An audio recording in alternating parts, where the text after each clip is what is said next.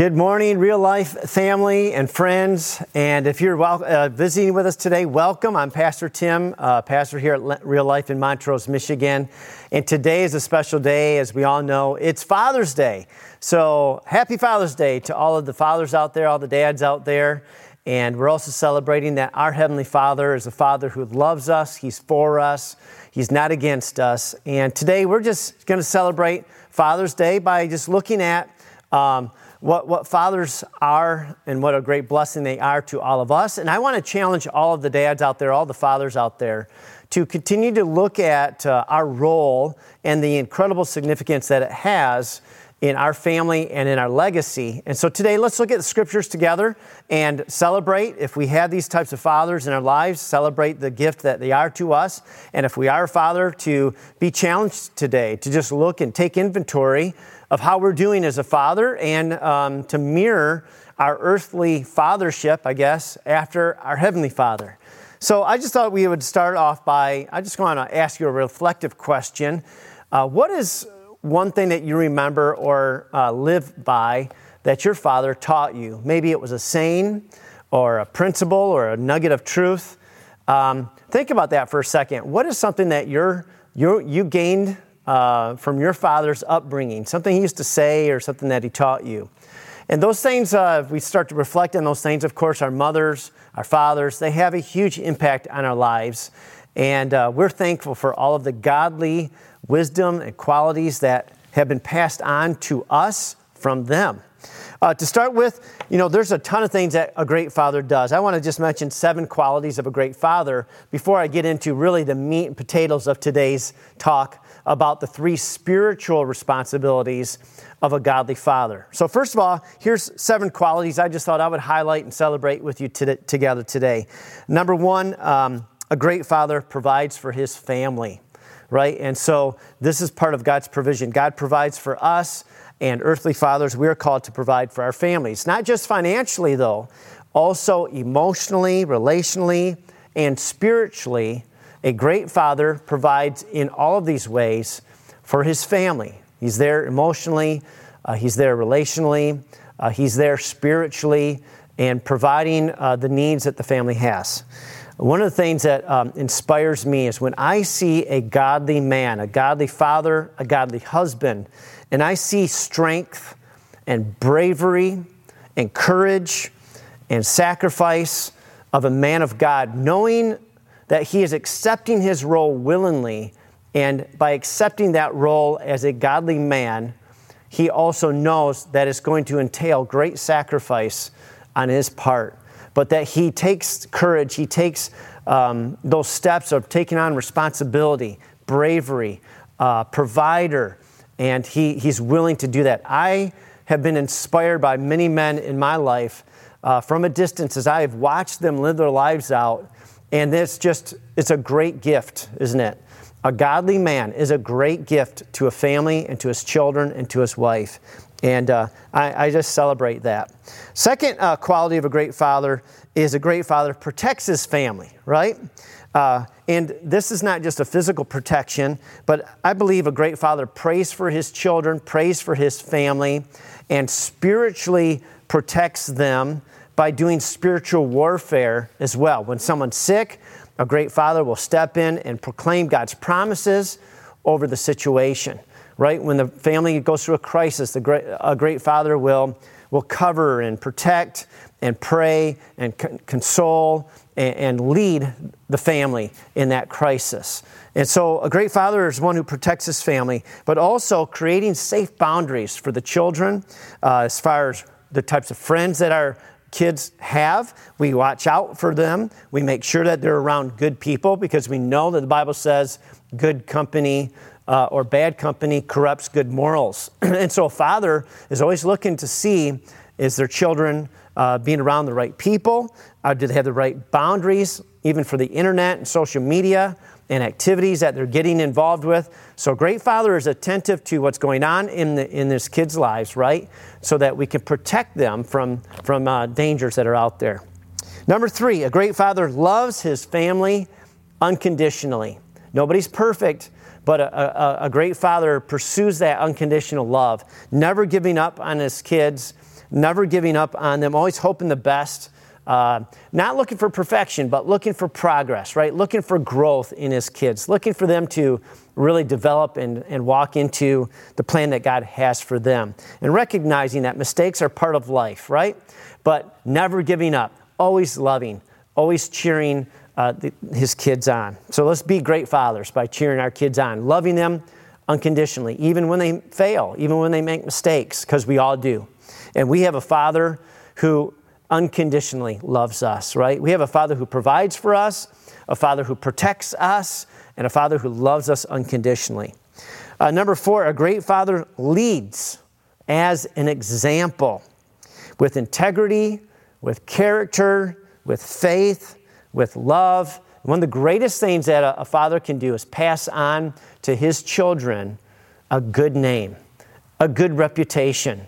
The Bible talks about having a good name, a good reputation, and how valuable that is, because it represents the character of that person, and it really does create a legacy of blessing for the family that follows. Number 5, a great father models a life of faith. Models a life of faith, lives out a life of faith. And I've got 3 things I want to say right here, and I'll probably repeat them later. But in terms of modeling a life of faith, number 1, the Word of God is the anchor of truth to be lived by. The father knows the Word of God, studies the Word of God, and chooses to live by the Word of God and leads his family in the obedience to God's Word. That's living out his faith. Number 2, the Holy Spirit is recognized as the power for us, to depend on.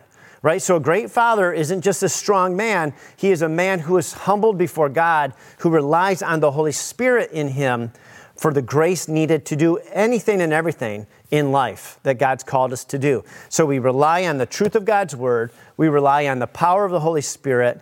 And thirdly, the church is the spiritual family to be committed to. A great father recognizes that this is not just about me. It's not just about my own family. It's about an extended family, the kingdom of God, the spiritual family of God, the body of Christ. And we are to be committed to the body of Christ. That's what it means to live out your faith, that you're leaning on the Word of God for your truth, that you are living through the power of the Holy Spirit, and that you're committed to the body of Christ, the spiritual family. So a great father recognizes those 3 things and models that lifestyle to his children.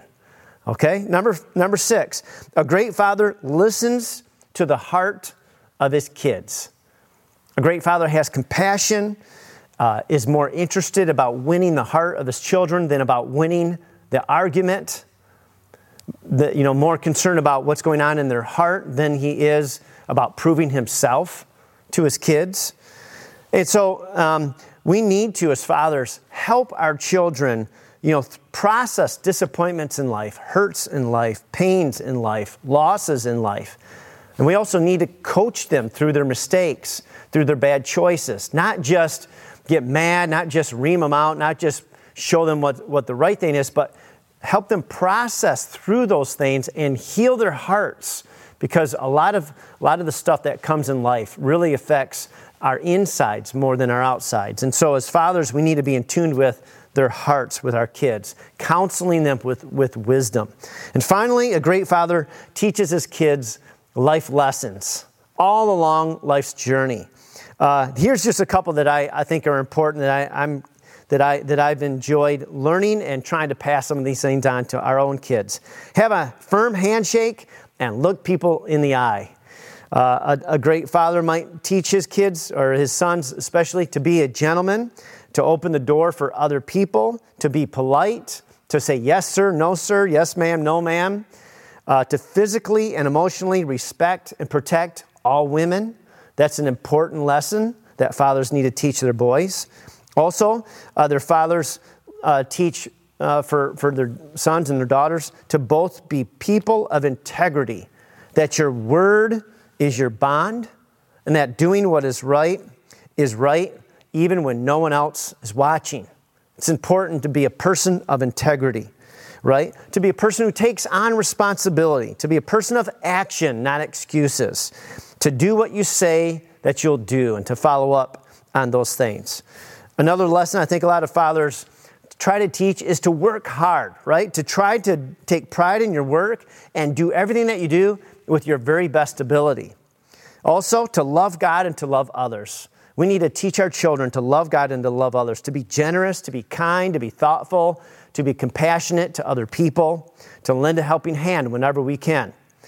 Also, how to think and how to solve problems. And finally, a father teaches his kids how to shoot a basketball, right? Change a tire, use a hammer, fire a gun, hunt for deer, catch a fish, mow the lawn, trim a tree, throw a baseball, hit a golf ball, kick a football, right? And so dads are always teaching kids not just lessons in life, but also just a lot of fun skills that they've picked up along the way. And these are things that we celebrate, these qualities of fathers. But more than all of these things, I want to focus in on today what I believe are the three key spiritual responsibilities that every godly father has.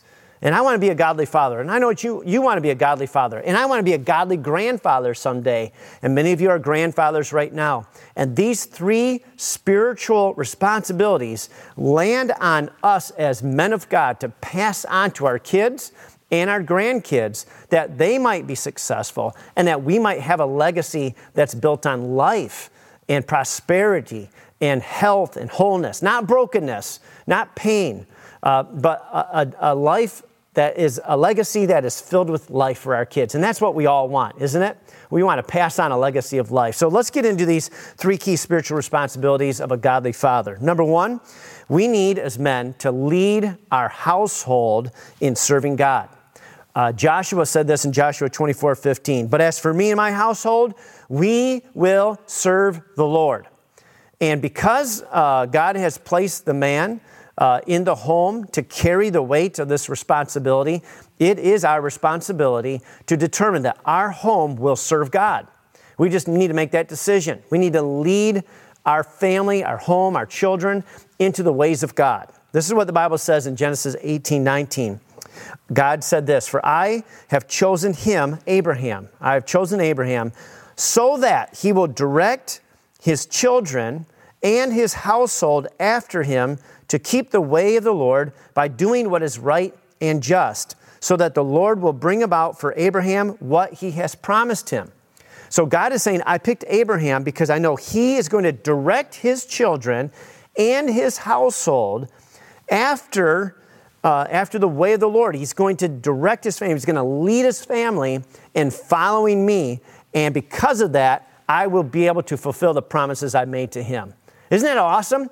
God has great promises for all of us. All of his promises are good, and they're for our benefit and our blessing.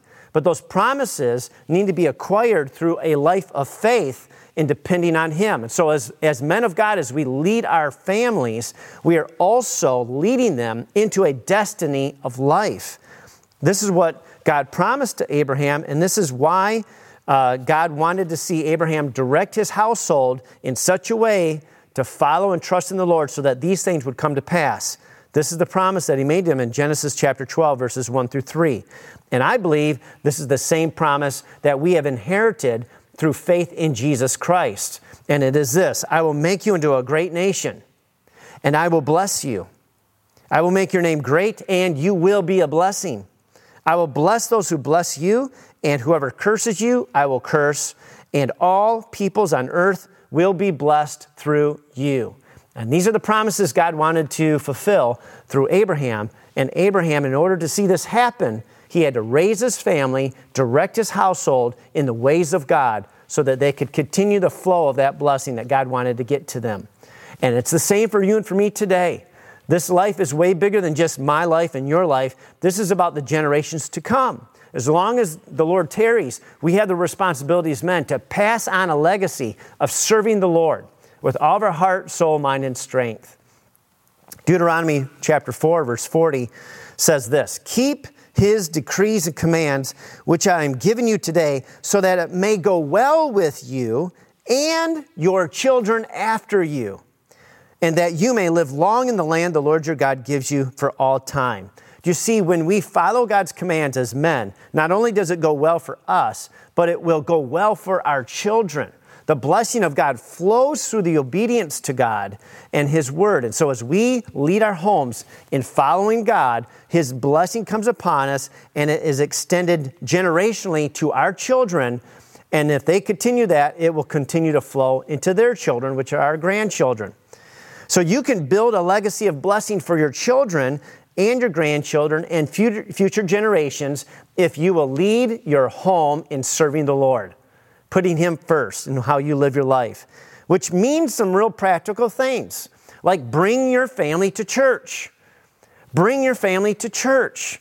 Put them in the place of the presence of the Lord and put Him first in your life. So as men, we need to bring our families to church, bring our kids to church, put them in the presence of God so they can grow, so they can participate, so they can learn how to serve, so that they can engage in the presence of God in a corporate setting. Secondly, serve and give together as a family. Show your kids how to serve. Do it with them. Give, sacrifice. Let them see that this is who you really are and this is what faith looks like in reality. And finally, teach and keep God's commands. Teach your sons and daughters the Word of God. Show them how it helps guide your decisions in life and why you make what decisions you're making, because you're basing your life on God's truths and God's Word. You are training your family, leading your family, and serving God. Again, as I said earlier, the Word of God is the anchor of truth to be lived by. The Holy Spirit is the power of God to be dependent on. And the church is a spiritual family to be committed to. So as men, we need to be doing these three things for sure. Depending on the Word of God, depending on the Holy Spirit, and committed to the local church, all right? That's how we lead our family in serving God. So that's the first spiritual responsibility that we have as men. The second one is to impress God's Word on our children. This comes from Deuteronomy chapter 6, and I want to read verses 5 to 7 for you. It says, "Love the Lord your God with all your heart, and with all your soul, and with all your strength. These commands that I give you today are to be on your hearts. Impress them on your children. Talk about them when you sit at home and when you walk along the road, when you lie down and when you get up." Now, what this is saying is the Word of God needs to be the centerpiece of all of our activity, right? And the idea of impressing these words upon our children is the idea of pressing into soft clay and actually molding that clay into something.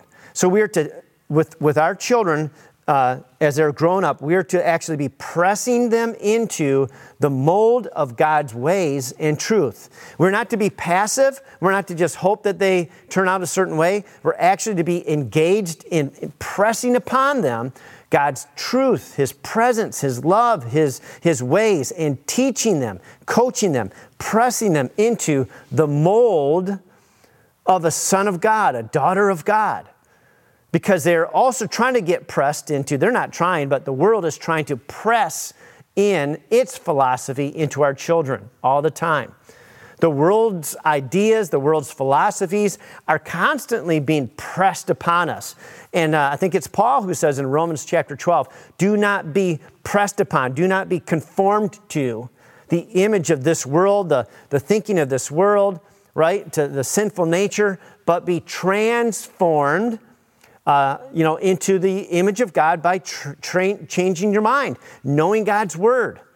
Right? And so this idea of pressing upon our kids is very important, and it's very intentional for us as parents. Mothers and fathers, we both share this responsibility.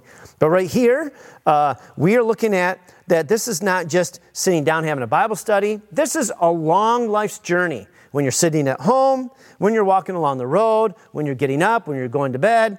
It's basically covering the whole day. Just say, look, your whole life is geared around the ways of God and the truth of God. And so use everything and anything at any time to teach your children the truths of God's Word, why you do what you do, how much God loves us, what His plan is for our lives. And you're talking about God, you're talking about His ways, you're showing His ways, you're showing His principles all the time, everywhere you are. That's how we do it. So you need to, as a father, as a grandfather, read and study the Bible if you're going to try to press it upon our children or our grandchildren. We need to know God's Word. So this needs to be a normal activity of our personal time, is studying and reading and contemplating the Word of God, right? And then we need to teach these lessons throughout our normal everyday life, just not like it's a sermon. We're just talking just like Jesus did. Hey, you see that weed over there? That reminds me of, the story. And he'll talk about the kingdom of God, or he'll see something else like a fig tree, and he'll say, well, hey, and then he starts to teach about that. And so Jesus was just constantly teaching his disciples as they were walking along the road and using everyday things around. And that's what we're supposed to be doing as well with our kids. And finally, we need to live these truths of the Bible out, okay? Your obedience to God's Word actually results in direct blessings upon your children. There's a powerful verse here in Proverbs chapter 20, verse 7. It says, "The righteous lead blameless lives. Blessed are their children after them." When you and I choose to live our life righteously before God, we follow Him as best we can. Now, by the way, blameless doesn't mean perfect. Blameless, in my understanding, means that we live completely trusting in the Lord. And when we make a mistake, we repent and we quickly return and we let God work something out of us, right? Or work something into us. It doesn't mean we're perfect, but it means we have short accounts with God. We don't just continue to rebel. We don't run our own lives. We are humble. We are still moldable. We are that moldable clay in God's hands as He is forming us, as He's called us to form our children. Right? And so blameless is to continue to have a humble posture before God of learning to depend on Him and trust in Him, even in our failures. And so the Bible says, if you trust in God, if you continue to live for Him, it says the righteous lead blameless lives, and that lifestyle creates a blessing for our children after us. This is awesome. And I would say the opposite would be true as well. When we don't honor God, when we don't live God's ways, that doesn't create blessing for our children. It creates just the opposite. Curses, brokenness, damage, hurt, pain, disruption, and we cause harm. And so if we will follow the Lord with all of our heart, love the Lord with all of our heart, soul, mind, and strength, right? It is naturally going to create a blessing to our family and to our children. Proverbs 14:26 says something similar. It says, "Whoever fears the Lord has a secure fortress, and for their children it will be a refuge." Okay, in other words, when we fear the Lord and we live for Him, we are creating a safe place, and our children are protected because of it. They are in the safe place. They have a refuge because we are fearing the Lord. We are living for God. Isn't that awesome? So we have this awesome responsibility as men to live our lives for the Lord and to continue to live out the Word of God and impress the Word of God upon our children. It creates a direct relationship to blessing and protection of our kids. The best tool you can equip your children with in this world is the Word of God, the truth of God's Word. Because this world is filled with lies and deception and human philosophies that end in death and brokenness and pain. But God's Word leads to blessing, safety, prosperity, health, long life, riches, and eternal glory. And so that's the best thing that we can teach our kids is God's Word. And God's Word works. God's Word works. It produces life in us. The third and final key spiritual responsibility that I believe we have as fathers and grandfathers, as men of God, is that we need to coach our children in their purpose. We need to help them, help guide them into the plan that God has for their lives. We need to recognize the sobering fact that these children were given to us particularly because God has given us as parents what they need to help them fulfill their destiny in God. God wouldn't give us a child that we have no input in, we have no say in, we have no ability to raise? Of course not. God is going to anoint you to be the parent, the perfect parent that your child needs. And you need to have the confidence that God has given you this child, and He's given you everything that you need to help guide them, protect them, nourish them, and launch them into the plan that God has for their lives. One of my favorite verses along this idea is Psalm 127:4. And it says this, like arrows in the hands of a warrior are children born in one's youth. And I love the analogy of having a child as an arrow. And we are the warrior that God has entrusted this arrow, this child with. And we point that arrow and we aim that arrow at the plan and purpose that God has for their life. And we launch them into that plan. We need to be intentional about raising our kids in the ways of God and also helping them sort out what is God's plan for you. Well, these are the qualities I see in you. This is the kind of heart that I see God has given you. These are the kind of experiences I think God's going to use in you. And we may not know specifically everything that needs to happen, but we are there nurturing and admonishing and encouraging the giftings and the slants and the personality that we see emerging in our kids. We need to encourage them, and we need to give them confidence that God has a plan for them and help guide them along that way. Proverbs 22:6 says, "Start children off on the way they should go, and even when they're old, they will not turn from it." So we got to start them off on the right direction, right? Start them off in the way they should go. Proverbs 13:24 says, "Whoever spares the rod hates their children, but the one who loves their children is careful to discipline them." And so I want to just talk for just a second here about discipline versus a different word that people get confused, which is punishment. Right? When we are raising our children and they misbehave or they make a mistake, there's a huge difference between punishing them or disciplining them. So punishing is the negative, and it is really about inflicting pain or penalties for wrong behavior, but it doesn't necessarily come with, repentance or any training or teaching or talking or counseling or forgiveness. It's usually just an emotional response of a parent that says, you're going to pay for that. You're going to have a penalty. You're going to get grounded. You're going to get a timeout. You're going to get a SWAT. You're going to lose your rights for this. You're going to lose your phone for that. And it's just punishment, right? Just inflicting pain or penalties because we're trying to teach them a lesson, right? You better not do that again or else. But the word that we see in Scripture is discipline. And discipline is different than punishment. So I want to encourage you as a father and as a mother, if you have young kids, to know the difference between punishment and discipline, because the Lord wants us to discipline our children, but not punish them. Let me give you an example. Discipline is teaching, it's training, it's counseling, it's coaching. It involves repentance, a change of heart, a change of mind. It involves forgiveness. And it's all about transformation, right? The transformation of the child's heart, of the child's behavior, which comes from the heart, and a winning of the child's heart, not just a emotional, knee-jerk reaction of anger to react out of what they did wrong, but to coach, teach, train, guide, and bring them to the place that God wants them to be. And so I just want to encourage you that the Lord disciplines us. He doesn't punish us. He doesn't just strike us down. He doesn't just, give us a mean speech and put us in our place and say mean words to us. That's not how our Father treats us, is it? Now, I can be honest with you and say, I haven't always done this right.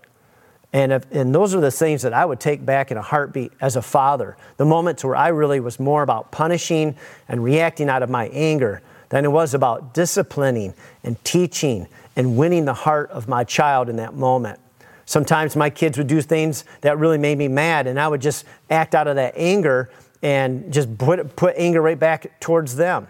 And then other times as I grew and got better at this and the Lord taught me how to do things better, I started to seek more about the heart of my child, not just the surface or the outside behaviors. And I was more concerned about why did they do that? What are they thinking? What caused them to do that? And how can I help on the inside change what's going on in them? Because the outside will change if we change the inside, right? And discipline is all about changing the inside so the outside eventually comes into alignment. Punishment is all about just inflicting pain on the outside to stop the symptoms from appearing, but it doesn't work. Often it just makes it worse, and we create a divide between us and our kids, or an anger between us, because now we're treating them harshly. And the Bible says for us dads, especially for us fathers, not to do anything that exasperates our children, not to make them angry with us. So that's not how God treats us. Aren't you glad? God is merciful and graceful, and He disciplines us. He teaches us. He corrects us for our good because He loves us. And that's how we are to be as fathers and as mothers to our kids. So here's my challenge to you. Train your kids in God's ways. Garden their heart. Help them sort out their feelings and their emotions and their hurts and their losses. Encourage them, empower them, and cut off word curses from them. Do not put word curses on your kids.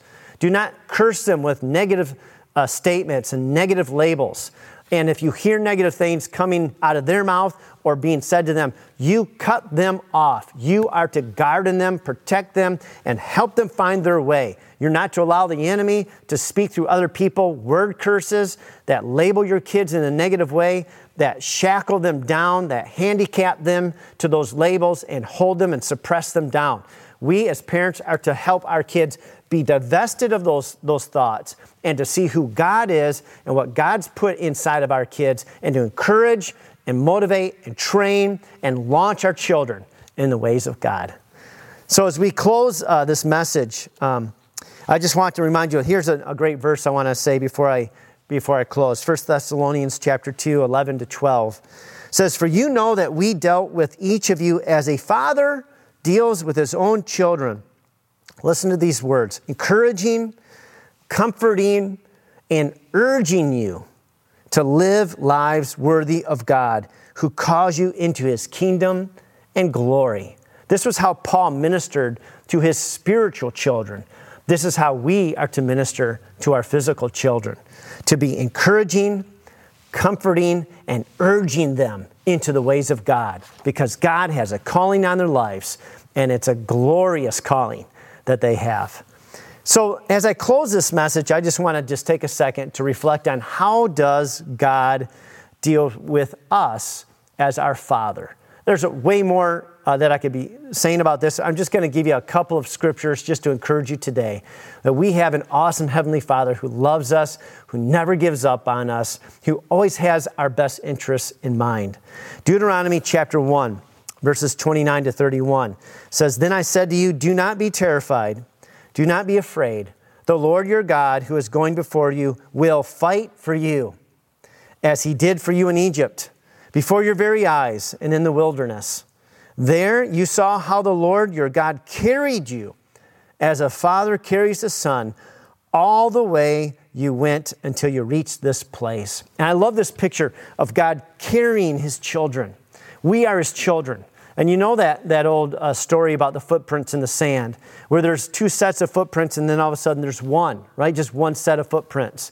And the person was walking with God, and he looks back and he says, "God, why did you leave me back there when there's only one set of footprints?" He says, "I didn't leave you. I was carrying you. I was carrying you," right? And God is never leaving us. He will never leave you. But there are times when God just carries us. He loves us. He's for us, right? He never will put us on our own. And that is the heart that God has for you. And whatever you're going through right now, whatever you're dealing with right now, even if you have been running from God, even if you have failed, even if you have made some huge mistakes, I'm telling you right now, God is still for you.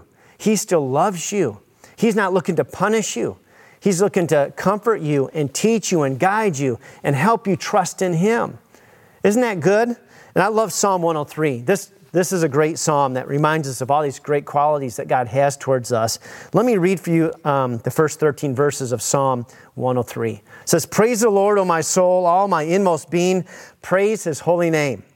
Praise the Lord, my soul, and forget not all his benefits, who forgives all your sins and heals all your diseases, who redeems your life from the pit and crowns you with love and compassion, who satisfies your desires with good things so that your youth is renewed like the eagles.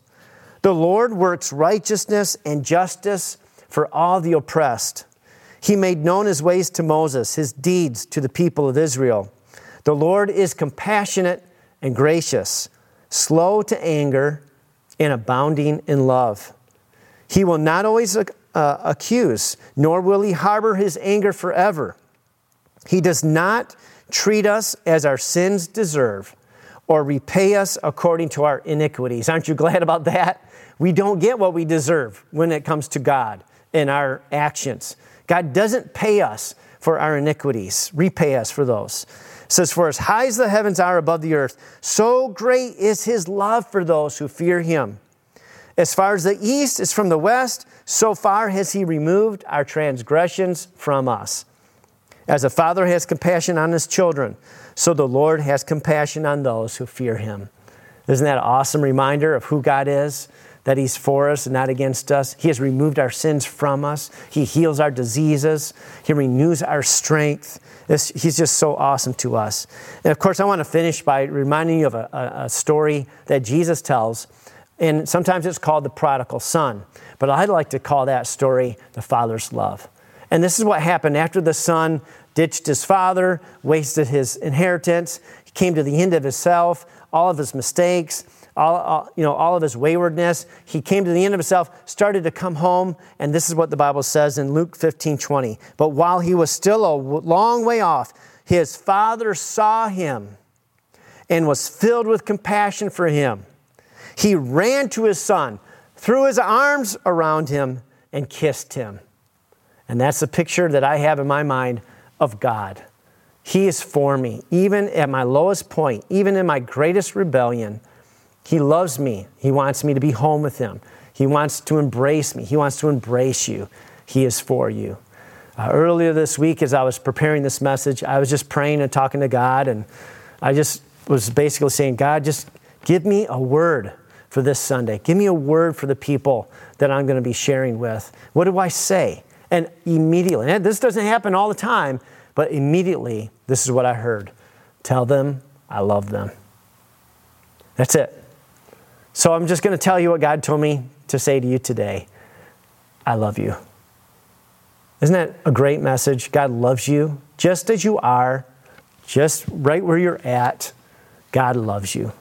And that's the Father that we have in the heavenly places, longing to, be with us and to walk with us in this life. He created us to know him and to be with him forever.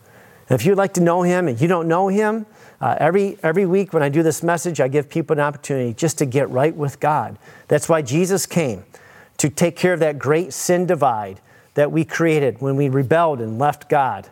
Didn't trust in God anymore. We trusted in ourselves. We wanted to know good and evil for ourselves. We wanted to make up our own rules. We wanted to live life on our terms. And we left God and we were cut off from the source of life. And Jesus came to reunite us with God, to reunite us with life, that we might be born again through a sacrifice. When he shed his blood for you and for me, when his body was beaten for you and for me, he reversed the curse of death that we could have life again in him, in fellowship with God. So if you'd like to make Jesus the Lord of your life, I'm going to invite you to pray this prayer with me. Just pray this right now from your heart. Say, Lord Jesus, thank you that you love me. And you came to die for me, to pay my debt of sin, so I could return into relationship with you and experience life forevermore. Today, I ask you to forgive me of all my sin. I receive you as my Lord and Savior. I place my faith in you. I trust in you for everything that I need going forward. And I ask for you to fill me with your Holy Spirit, so I have the power to live this life you created for me to enjoy. In your name I pray. Amen. Amen. Well, thanks for joining with us together today. I hope that you have a great celebration of Father's Day today as well. And if you are watching this morning on Sunday, we are doing a little party. If you want to come on out and join us, we're doing a party today. It'll probably be around 12 o'clock. We got free food and some games for the family to enjoy. But if I don't see you, let me just pray a blessing on you, and I hope that you have a great day with your family. And now may the Lord bless you and keep you. The Lord make his face shine upon you and be gracious to you. The Lord lift up his countenance upon you and give you his peace in his name. Love you guys. Hope to see you soon. Have a great day and an awesome week.